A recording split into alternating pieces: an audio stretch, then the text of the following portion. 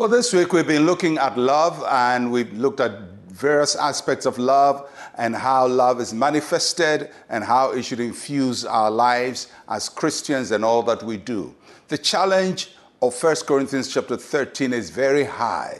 It's a very difficult challenge there because most of our actions, compared with what the scripture says, fall short.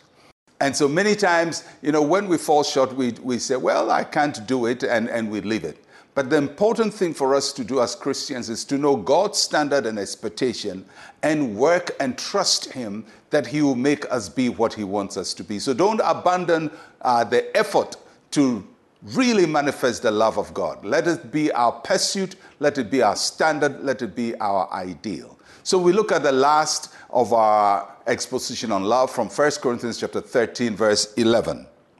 When I was a child, I spoke as a child. I understood as a child. I thought as a child. But when I became a man, I put away childish things. Love is the ultimate of Christian maturity. How do you know a Christian has matured or has grown in their Christian life? It's love. So Paul is teaching, he says, love is the sign of Christian maturity. And so he talks about when he's a child.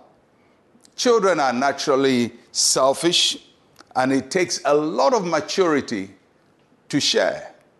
When children have something, they don't easily want to give it out. It takes a lot of maturity to share. And so Paul is saying, when I was a child, I spoke as a child, I understood as a child, I thought as a child. There's a progression there. I thought as a child. That means it's a mindset, it's the way you think. And then he says, I understood as a child. In other words, I processed everything through my childishness. And then he said, I spoke as a child. So if I'm going to stop being a child, it doesn't start by stopping to speak like a child. You have to think differently. You have to understand differently. And then you speak differently. Because everything is coming from our thought patterns, our mindset, the mindset of a child. Childish things are appropriate for children. When children behave as children, it's cute. But when adults behave like children, it's not cute. It's not nice. And so Paul says, maybe there is a point in our Christian life when we behave like children spiritually. And when we are selfish and we are petulant and we throw tantrums and we get upset and we get angry. But he says, after we mature, we must put away these childish things. You can't always be seeking for revenge and vengeance and talking about jealousy and envy.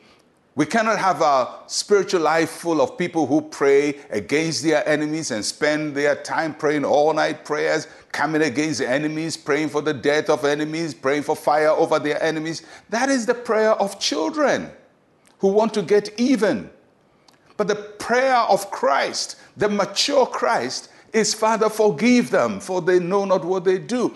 If we're going to make our whole Christian life just a manifestation of our anger and our frustration and our tantrums, we are children. We are babies in Christ. And babies in Christ cannot receive the mature gifts of God that He gives to adults in Christ. And so Paul says, when I became a man, that means that he went through a process. There was a time when he was a child, both naturally and figuratively in his spiritual life. But he became a man. And that's where God wants each one of us to be. To be a man simply means to be an adult, to mature, to grow, to be able to put away things that just give us instant gratification and make us just feel happy for the moment. We are looking for the eternal and for the things that last forever. And that's what true mature Christianity is all about. Let's pray.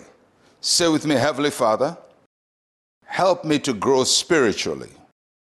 Make me more and more like Christ in my thoughts and actions. In Jesus' name, amen and amen. Well, I'll catch you again tomorrow. I'm Pastor Mensa Otabil. Shalom, peace, and life to you.